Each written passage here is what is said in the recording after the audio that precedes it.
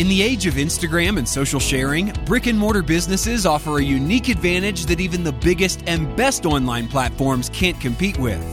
On Brick and Mortar Reborn, we talk with business owners and industry experts about what they're seeing work best for brick and mortar businesses who aren't just competing with their online counterparts, but thriving in spite of all the options that customers now have. We'll share exactly what you can do to set yourself up for success with an experience that wows your customers and keeps them coming back for more. And now our host, Bobby Maramat. Hey everyone, welcome to another edition of Brick and Mortar Reborn. Today we have a very special guest with us, Tim Kane, Retail Solutions Consultant at Zebra Technologies. Tim, welcome. Thank you. Glad to be here. Absolutely great to have you here. And I know we have, a bunch of questions that we want to ask you here today to get your expertise. But before we get started, if you could just walk us through Zebra and what Zebra is all about. Sure, I'd love to. So Zebra is a global technology company, and we provide solutions that really enable associates and managers on the edge of the enterprise. Our solutions are typically in the form of handheld mobile devices, tablets, printers, and scanners. And we also have a range of solutions that include prescriptive analytics and workforce management. So we work predominantly in retail, hospitality, manufacturing, logistics, and we do some work in the government as well. So we're about a $5 billion company, and we're across the entire world. Yeah, absolutely. I definitely know the brand name. You guys have done a great job kind of building up the brand.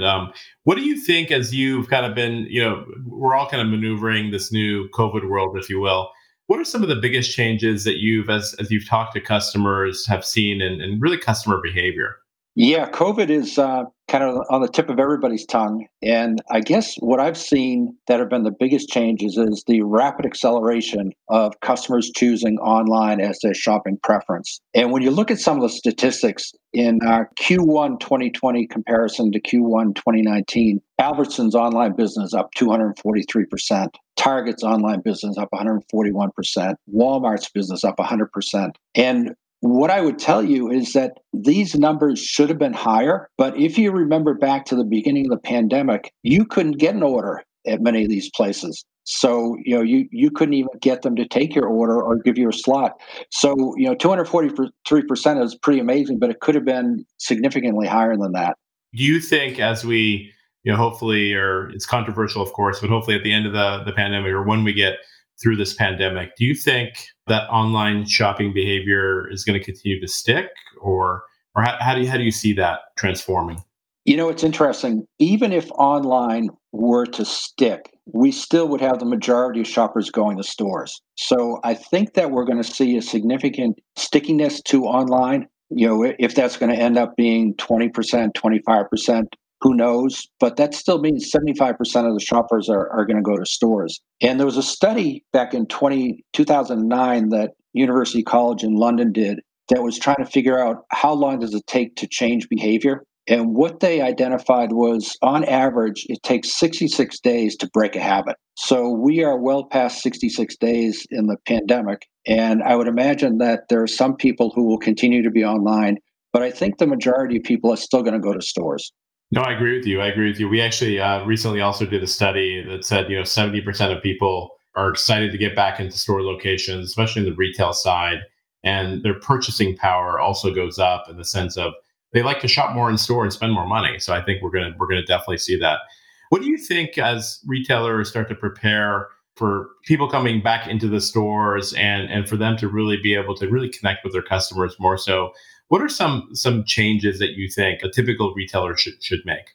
I think there are a few. And I think the first change is they have to make sure that the customer feels safe in the store. And that's all around cleanliness and creating an environment where you can social distance, making sure that your associates feel safe and comfortable there. So I think that's one thing that they really have to focus on. And then the other thing that they have to do is make the shopping experience as frictionless or contactless as possible. So what things from a process standpoint can you change in your store to give the customer fewer touch points? So I think that's another thing that they have to do. And then the other thing they really have to do is they really have to understand who the shopper is. Really spend a lot of time understanding who is my shopper and how can I best serve them. Absolutely. Actually, as we've talked to a bunch of retailers, they said, I guess the good that's come out of COVID is that they've been able to use a lot of the, basically the data that they get from the online sales to be able to make their in-store experiences better. What inventory that they continue to keep, what they bring more of in their store, like, and what they, also eliminate out of their inventory. That's a great point. And I think the other thing that I've been seeing with the retailers I've been talking to is they're trying to make the online and the in-store experience as seamless as possible. So you have a consistent experience. You don't have a great online experience only to show up at the store and be disappointed. Absolutely. What are that's actually a great point and good segue into talking a little bit about that. I think one of the realizations of maybe some retailers that were really strong on the kind of in-store shopping experience, they had to adopt really online strategies, and vice versa. There's some online, companies that are strong on the online side that now see in this new world, if they have to create maybe smaller footprint stores to be able to have access to their customers or whatever the needs may be. But as you think about that, is there general advice that you typically give to retailers as they're thinking about combining their online and offline experiences? The advice that we try to give them is be as consistent as you can be. So try to make sure that your brand is represented online the same way you would want to have it represented when you get to the store. The other thing is make it easy. Try to make it easy both online and in the store. And whether that's from purchasing or returns, which returns are going to be a real interesting thing to watch going forward. That's never been easy to do, but anything you can do to make that easier. And then the whole payment process. What can you do to make the payment process smoother and almost effortless? Is there an example of maybe a retailer where you really like this experience that you've kind of recently visited, or even pre-pandemic visited, that you can share? Sure. There's a retailer, and where you're on the West Coast, I don't know if you ever had a chance to visit them, but it's Story. Have you heard of them? I've not. I've not. Okay. Story is a 2,000 square foot store in the Chelsea district of Manhattan. Well, they used to be. They were acquired by Macy's a few years ago, but what they did in that 2,000 square feet was it was like walking into a magazine or a gallery. And they had a theme, and the theme would last for roughly 2 months. And the theme might be love, or it might be color, or it might be social responsibility, or home for the holidays. And everything in that store was related to that theme. The other thing that they did was they looked at their demographics, and Rachel Sheckman, who's the founder and the CEO, she said her customers range in age from 2 to 92. And that's a pretty wide range. But she made sure there was something in that store for every one of her customers. And I had, I guess, the good fortune. I used to love to go visit. Anytime I went to New York, I'd go down there. And I was probably in there 4 or 5 times. And every time was just such a unique experience. And it really made you feel like you had stepped, into a new environment. And I know that not everybody can do that. It's hard to do, but try to capture some of the excitement, capture some of the newness, capture some of the understanding of who your customer is as you build out your store experience. Yeah, no, definitely makes sense. I think that's another learning that's come out of COVID. Even smaller retailers can take advantage of the data and the learnings from, again, everything that they collect to be able to understand who their customer really is and be able to cater to that customer. So absolutely makes sense. If you had to choose maybe 3 characteristics of customer profile that better represents really today's customer profile of brick and mortar retail stores, what would you choose? The 3 that come to mind would be safety is the number one priority, and that's for the customer and the associate. And the idea that you want to feel comfortable going into a store that you aren't going to get sick. And as crazy as that sounds, that's the mindset of many shoppers today. And then the other thing is looking for an experience that removes friction that we already talked about. The idea that you can go in and you can do your shopping and you can get out without having anything that's interrupting you. And then expect to find the products when you get to the store. I think that's a big one. The idea of inventory and the store having to really manage that inventory so that when you show up at the store looking for a product, it's going to be there. I think today that's more important than it ever has been, because if it's not there, we all know you can just go online, you can order it. And if you go to the store a couple of times and you don't find your product, you'll find another store, or you'll just go online for that product going forward. Yeah, absolutely. Absolutely. Tim, as you know, Zebra has been helping retailers with a lot of tools, over the years, and I think they're your customer experience solutions, including like self service, click and collect, point of sale, staff enablement, and loyalty solutions.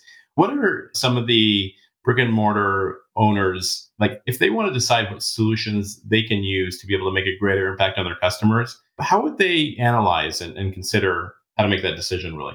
The first thing that they really have to do is they have to understand who their customer is. And then the second thing, they want to understand what their brand is going to be. So let's just take an example. If you are a customer and you're offering an online solution right now, which almost every retailer is because they've been forced to, you have to understand, do you need to extend that to curbside? And, if you're going to extend that to curbside, how do you roll that out effectively so that the customers are going to get the level of satisfaction that they expect? So you want to make sure that your store associates have a device, ideally a mobile device that will allow them to pick all the items that are on the order. So the order goes to the mobile device. They do the picking, they scan the order, they print the receipt, they put it in a location so that when the customer shows up for curbside, they can track the customer as they're coming to the location. And when the customer gets there, they can make the transition very easy from the store out to the trunk of the customer. So that's an example of what a lot of the grocery customers especially are doing today to make their shopping experience better and to really get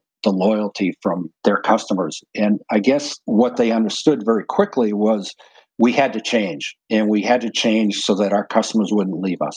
Tim, one of the questions that comes up from our retailers often is this idea of, mobile point of sale system or the fixed kind of counter point of sale system. Do you have any sort of opinions around the benefits and or, what retailers should be using or thinking about in their locations in the future? I do. I think the biggest thing there is you have to do a good analysis of the space that you have and how best to utilize that space. So, for instance, if you have a traditional front end and if you have your registers that are close to each other, can you keep them close to each other or do you have to move them? And if you have to move them, is now a time to start thinking about mobile? Because if you're going to either move registers or take registers away, how do you provide the checkout experience? So I think you really have to take a hard look at your front end, take a look at the flows, take a look at the customer expectations. Now is really a great time to start looking at mobile options because it does free up a lot of space that can be turned into selling space.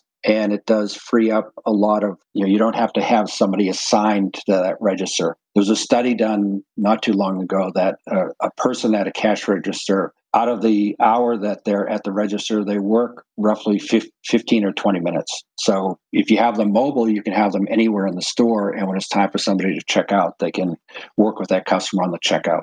Yeah, no, absolutely. And I think it's one of those subjects that keeps coming up, but I think it also kind of goes back to, really what what your customer is, who your customer is, and what experience you want to definitely provide in those cases. Yeah, exactly. As you've been in the kind of the retail world and you're at a technology company, what are some technologies that really were adopted faster than you expected in the retail world? Technology that was probably adopted much faster than any of us expected this year were mobile terminals. And, I mentioned the ability to do e-commerce fulfillment with a mobile terminal. So we saw most of our large customers ordering many more than we had anticipated them to order this year or even this year and next year. And they did that because they wanted to make sure that they had the associates with the ability to service the customer. The other thing with the mobile terminal is that you can put multiple applications on that terminal. You can put voice on the terminal and you can put video on the terminal. So it becomes a tool for a store associate where they can always be connected. You can send them tasks. They can execute multiple applications in the store. And it just is something that this year, I think, far surpassed any of the expectations we had. That's very interesting. It's very interesting. And as companies have been adopting that technology, what do you think some of the benefits that they've been able to realize, or is it too soon to tell? They're seeing the benefits right away. First of all, they're seeing associate productivity become increased significantly. The idea that if an associate has a terminal, and in many cases, associates will have kind of a workforce task management application on there, which we sell through Reflexis, who we recently acquired, where it will prioritize the tasks for the associate and make sure that all those tasks are done. And that not only improves the productivity, but it really gives back labor hours to the store because it not only assures that the tasks are being done, but it doesn't require that a store manager go and check to see if the tasks are being done. The task is completed and it's sent up, the information is sent up. So the productivity increases are significant. The other thing that they're seeing with this, and I mentioned the idea of curbside, the ability to fulfill the curbside orders and to be able to bring that terminal with you when you go to the car to bring the order to the customer and take payment there.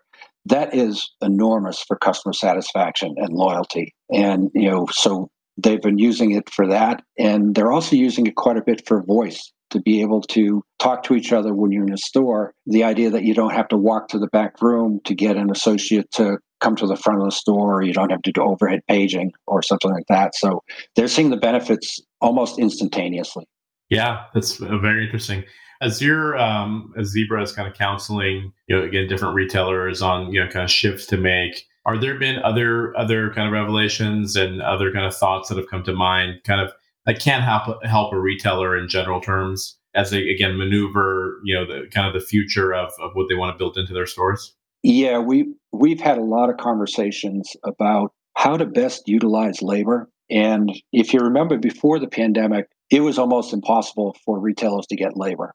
Unemployment was in many cases below 3% in some major areas. And quite honestly, there were some retailers who couldn't even get people to apply for jobs. So the conversations that we've been having with them, how do you automate tasks that can be automated and use your labor for those tasks that I'll say are more important, the customer engagements, doing the things at the store that are really going to add value and differentiate you. So we're starting to see retailers looking at things like robotics, the idea that, why should you have a store associate looking for out of stocks and seeing if the planogram is in compliance or if the pricing is right when you can have a robot do that. And a robot is not necessarily going to be the right answer for every store, but there are certainly some stores that can do that. And we have a robot, and we have some active pilots right now and proof of concepts where we're testing that out. So that's been positive. The other thing that's similarly associated to that is the idea that RFID, you can use RFID to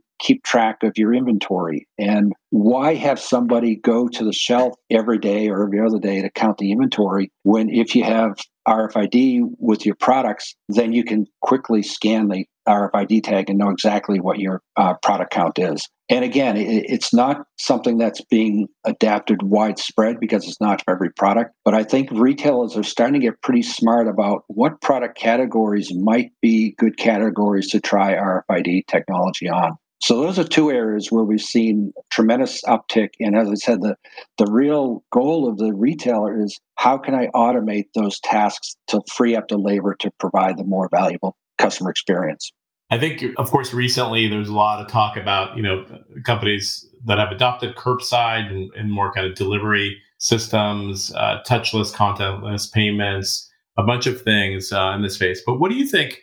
Is there technology that we haven't seen yet that you think is going to have a bigger impact on shaping the future of brick and mortar? Yeah, there is. I think that we're going to start to see a real acceleration in analytics and the idea that every retail store captures so much data, whether it's through that point of sale or if they have cameras in there, if they have sensors in the store, if they have RFID in the store, they're capturing all this data. And now I think the real key is how do we utilize that data to prescribe the next best action for our store associate or our store managers so that they can do the tasks that should be done when they should be done and assure that the stores run more efficiently. And Zebra has a prescriptive analytics solution that we're using with a number of large retailers. And we're seeing some tremendous benefits in the area of inventory, keeping a better, higher level of inventory, and in reducing shrink. So I think analytics going forward is going to be an area where we're just starting to scratch the surface. I totally agree with you. I think it happened, kind of online, and now it's really starting to be a big focal point in store and really kind of guiding in-store experiences as well. So absolutely agree with you. Tim, that was a wealth of information. Thank you so much. Anything I forgot to ask that you think is important for retailers to think about either during or, kind of post pandemic? I think we touched on it, but I think I would kind of just remind people that even if online business goes up significantly, most of the customers are still going to come to the store. No, absolutely agree. Absolutely agree. And I think it's actually interesting. We've recently all saw, Walmart, IKEA making major investments in that in-store kind of experience. And, a lot of what you said, putting money into analytics and building analytics systems where they can kind of, see what's happening with customers in store, but also knowing that they have to bridge the gap between online and offline and bring these great kind of digital experiences and in general experiences that customers demand into the in-store environment. So it's going to be exciting to see how things get accelerated really in brick and mortar. Yeah, and retail's always been exciting. It's probably more exciting now than it's ever been. But Absolutely. Never a dull moment for sure. right. Tim, before we let you go, I know you're in the Boston area. Any places that you recommend visiting if anyone's traveling? I know travel's yet to come back yet, but as people start to travel again. If you haven't been to Boston, one thing I would encourage you to do is get into the middle of the city. It's a very small, walkable city. It has tremendous history. So you can walk what we call the Freedom Trail, and we'll take you over by Paul Revere's house. It will take you to the State House, to the Bunker Hill Memorial. There's so much history in Boston. And then the other thing that Boston has, which is really great, is we are on the sea. We're on the ocean, the Atlantic Ocean. So you have easy access to the ocean if you want to do a whale watch, if you want to do any fishing, if you want to go swimming. So it's a wonderful area. We love it. And I would encourage anybody who hasn't been there, when you get a chance, just go over. Oh, and don't forget Fenway Park, Yeah, where the Red Sox play. That's awesome, Tim. Well, thank you again for spending time with our listeners. This is a wealth of information, and we appreciate your time here. Thanks, Bobby. Absolutely. Thank you. Thanks for tuning in to this episode of Brick and Mortar Reborn. To find the resources mentioned in this show and detailed show notes, head over to brickandmortarreborn.com.